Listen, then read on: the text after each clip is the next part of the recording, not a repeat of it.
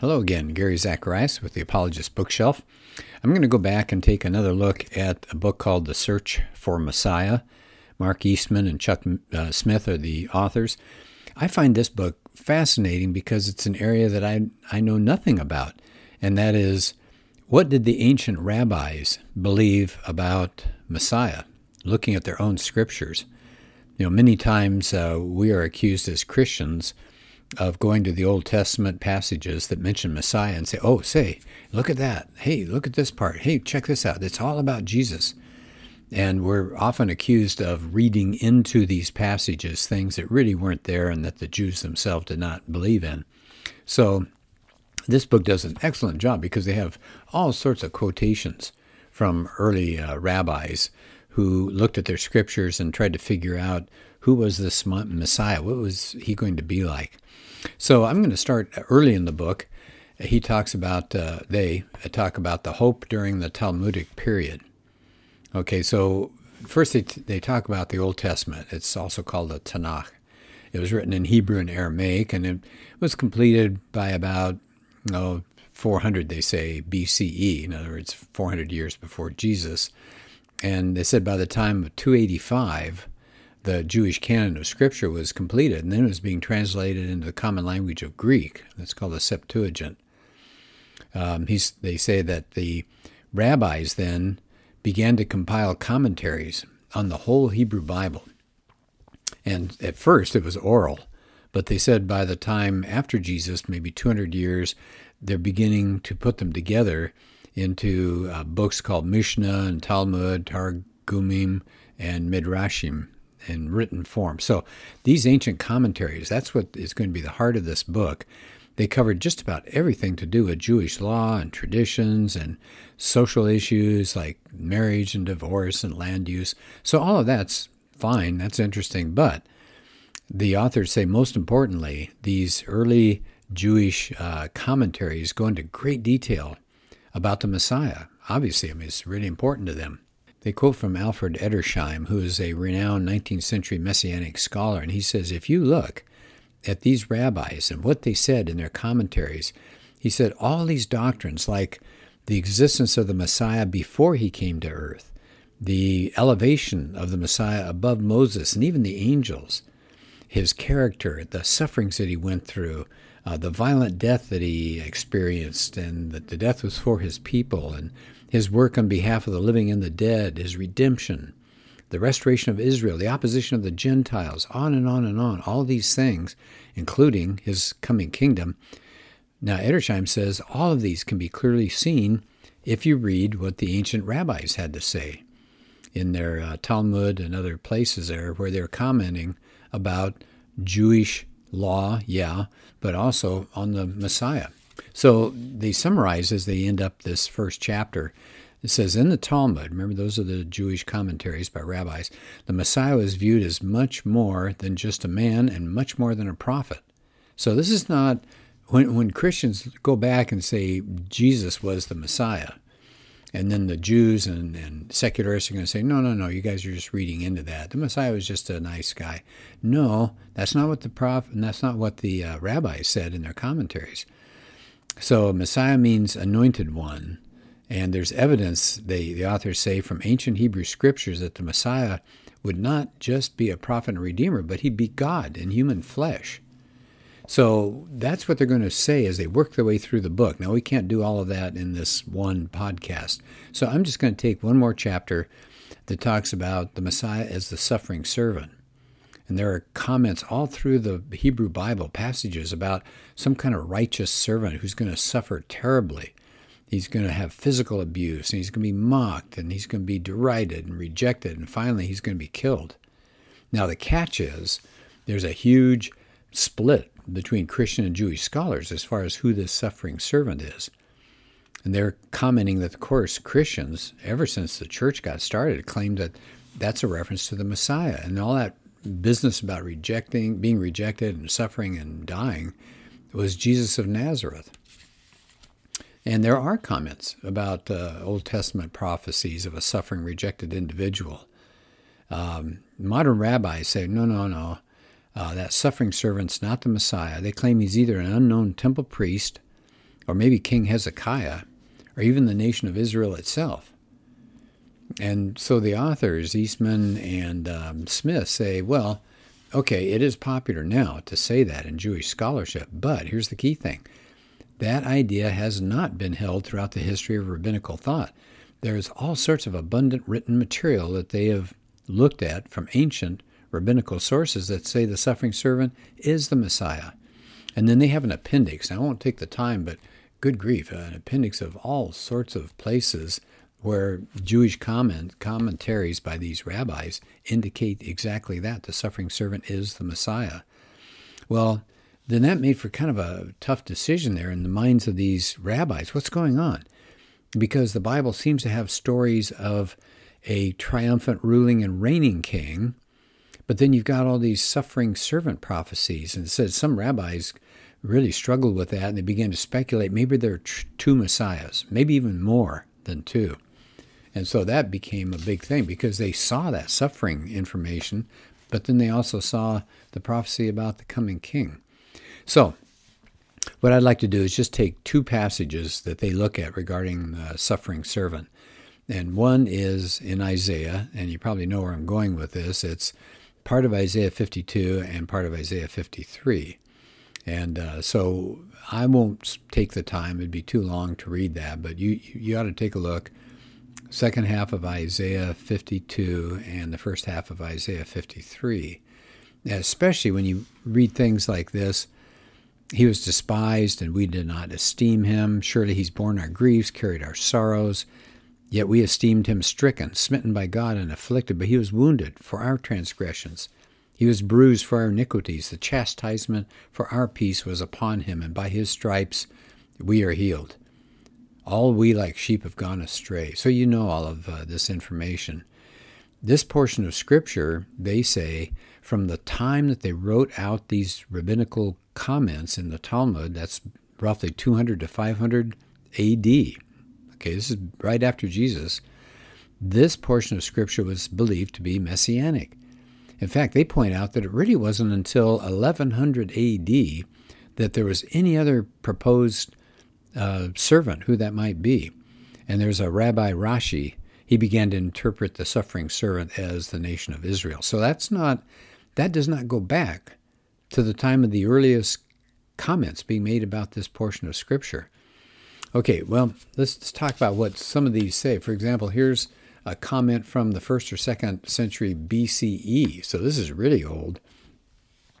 And they say, "Behold, my servant the Messiah shall prosper."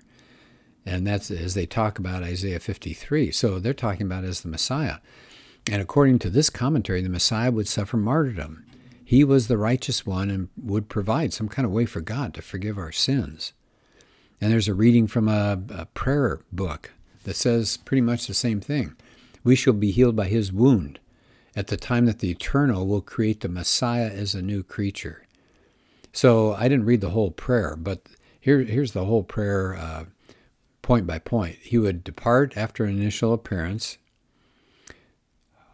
Something has happened to him, terrible. He'd be wounded, and he'd take on the yoke or the punishment for our iniquities. And by his wound, we would be healed when he would reappear as a new creature. Now, this is all from before the time of Jesus. Well, what about the Babylonian Talmud, which is just after the time of Jesus? There are a lot of commentaries, again, on Isaiah 53. Here's one. Talking about Isaiah 53, this teaches us that God will burden the Messiah with commandments and sufferings as with millstones.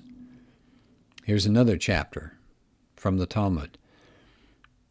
The disciples of the school of Rabbi Yehuda Hanasi said, "The sick one is his name. Surely he has borne our sicknesses and carried our sorrows and pains, yet we considered him stricken, smitten, and afflicted of God." And another one says, King Messiah, he was wounded. Another one says, the sins are going to be put on the Messiah. Over and over, it talks about it's the Messiah who's going to suffer. So at least some of these rabbis in the ancient world believed the Messiah would suffer and that the sufferings were happening to that same person in Isaiah 53 and Psalm 22. So we'll get to that in just a minute. In the 11th century A.D., the interpretation of Isaiah 52 and 53 began to change. Remember, I mentioned that before. Rabbi Rashi came along. Now, he was a well-respected person. He began to change the interpretation. He said, no, it's Israel. It's not a person, it's Israel. But there were still many dissenters, and I won't quote them, but many dissenters said, no, it was the Messiah. So I'll leave that alone there. Well, so they point out that these references from ancient rabbis really do focus on the person they believe to be the Messiah. Ancient rabbis claimed that the suffering and death of the Messiah would do something powerful to free us from our sins. That's what the Christians believe. And there are several reasons that they point out that it really would not be the nation of Israel. I mean, try to read it and try to think about what it says there in Isaiah 53. Could that really be the nation of Israel? First, it says the suffering servant, that's Isaiah 53:9, is going to be an innocent person with no sin. It says he had done no violence, nor was there any deceit in his mouth. Well, Israel has had a sinful past. We all have. So how could that be? It says the suffering servant will be innocent. Secondly, it really can't be the nation Israel, because the suffering servant suffers on account of the sin of others. Third, why can't it be Israel? The suffering servant is willing to suffer. Well, the Jews never really suffered willingly. And then finally, the suffering servant's end is death. That's what it says in Isaiah 53. Well, the nation of Israel has suffered a lot, but has never died. In fact, it's brought back together again. So I thought that was fascinating that Isaiah 53, to sum this part up, Isaiah 53 looks toward a Messiah according to Jews. Not according to just Christians, according to Jews, it was the Messiah. What about one more? Let's do one more verse, one more section of Scripture here. This is Psalm 22. This is really disputed as well, because the way it's described, it sure sounds like Jesus, and the Jews have come up with an alternate explanation, actually an alternate translation. If you look at Psalm 22, it sounds like crucifixion. There's a rejection, there's mockery, and there's death of a righteous servant of God, one who trusted in the Lord. So the description of this does sound a lot like crucifixion. There's bleeding, there's dehydration, disarticulation when the joints are out, dislocated. And says Christians, of course, are going to say this is Jesus. Well, here comes the controversial part. It's that word in there about pierced. If you look at Psalm 22, let me go back and find that here. It says, it sure sounds like crucifixion, especially the controversy is going to be the word pierced. If you look in here, it says, I'll just do part of it here. The dogs have surrounded me. The assembly of the wicked has enclosed me. They pierced my hands and my feet. I can count all my bones. They look and stare at me. They divide my garments, etc., etc. I want to go back to that word there, pierced. They pierced my hands and my feet. That sounds exactly like crucifixion. Well, there's the problem. Is that really what it said? Well, that's a controversy. But let's go back. This is what the two authors do. What did the ancient commentaries say? And what did the ancient translations say? So the most ancient translations of the Hebrew text are the Greek Septuagint, which happened around 200, 300 BC, and some others. And it said they're translated using really ancient Hebrew manuscripts around 400 BCE, years before Jesus. Now here comes the key part. If you look at the ancient translations, in every case, that word pierced is translated either from Hebrew into Greek or Syriac or Latin, the word pierced. The word pierced, again and again. Well, contemporary rabbis deny this, and they state that Christians fabricated this translation. Some of them do. But that's not true. Pierced was that way in the Septuagint and other translations. They were translated hundreds of years before the birth of Jesus. It says if you look in a modern Jewish Bible, they'll translate that word pierced as like a lion. Well, that's hugely different, isn't it? The Jewish Publication Society relies on the Masoretic Hebrew text for that translation, but that is roughly 800 to 1000 A.D. The writers of the Septuagint, though, and these other early translations are way back. They're dealing with the most ancient texts. And so something has happened there. Was there a changing of the text here? The rabbis who wrote the Talmud interpreted it as messianic. The reading pierced was accepted, and that's the key part, was accepted by rabbis at that time. So that's where I'm going to stop here. It's kind of a tough book to talk about. You almost have to see it so you can see the sections of Scripture they're talking about and see what the commentaries say. But I'm just trying to give you an overview of this. And so the two things you can take away, Isaiah 53, ancient rabbis did believe that was a messianic set of verses. And then Psalm 22 seems to suggest pierced, as somebody put to death. If you read the whole psalm, it sounds like an execution. So this is not from the life of David. And so Christians rightfully can go to Isaiah 53 and Psalm 22 and say these suggest Jesus. They're not twisting the Scriptures. They're not doing something odd to it. They're being authentic to what the original writers had to say in Psalm 22 and Isaiah 53. Okay, well, I hope that makes sense, and thanks for listening, and I'll see you soon.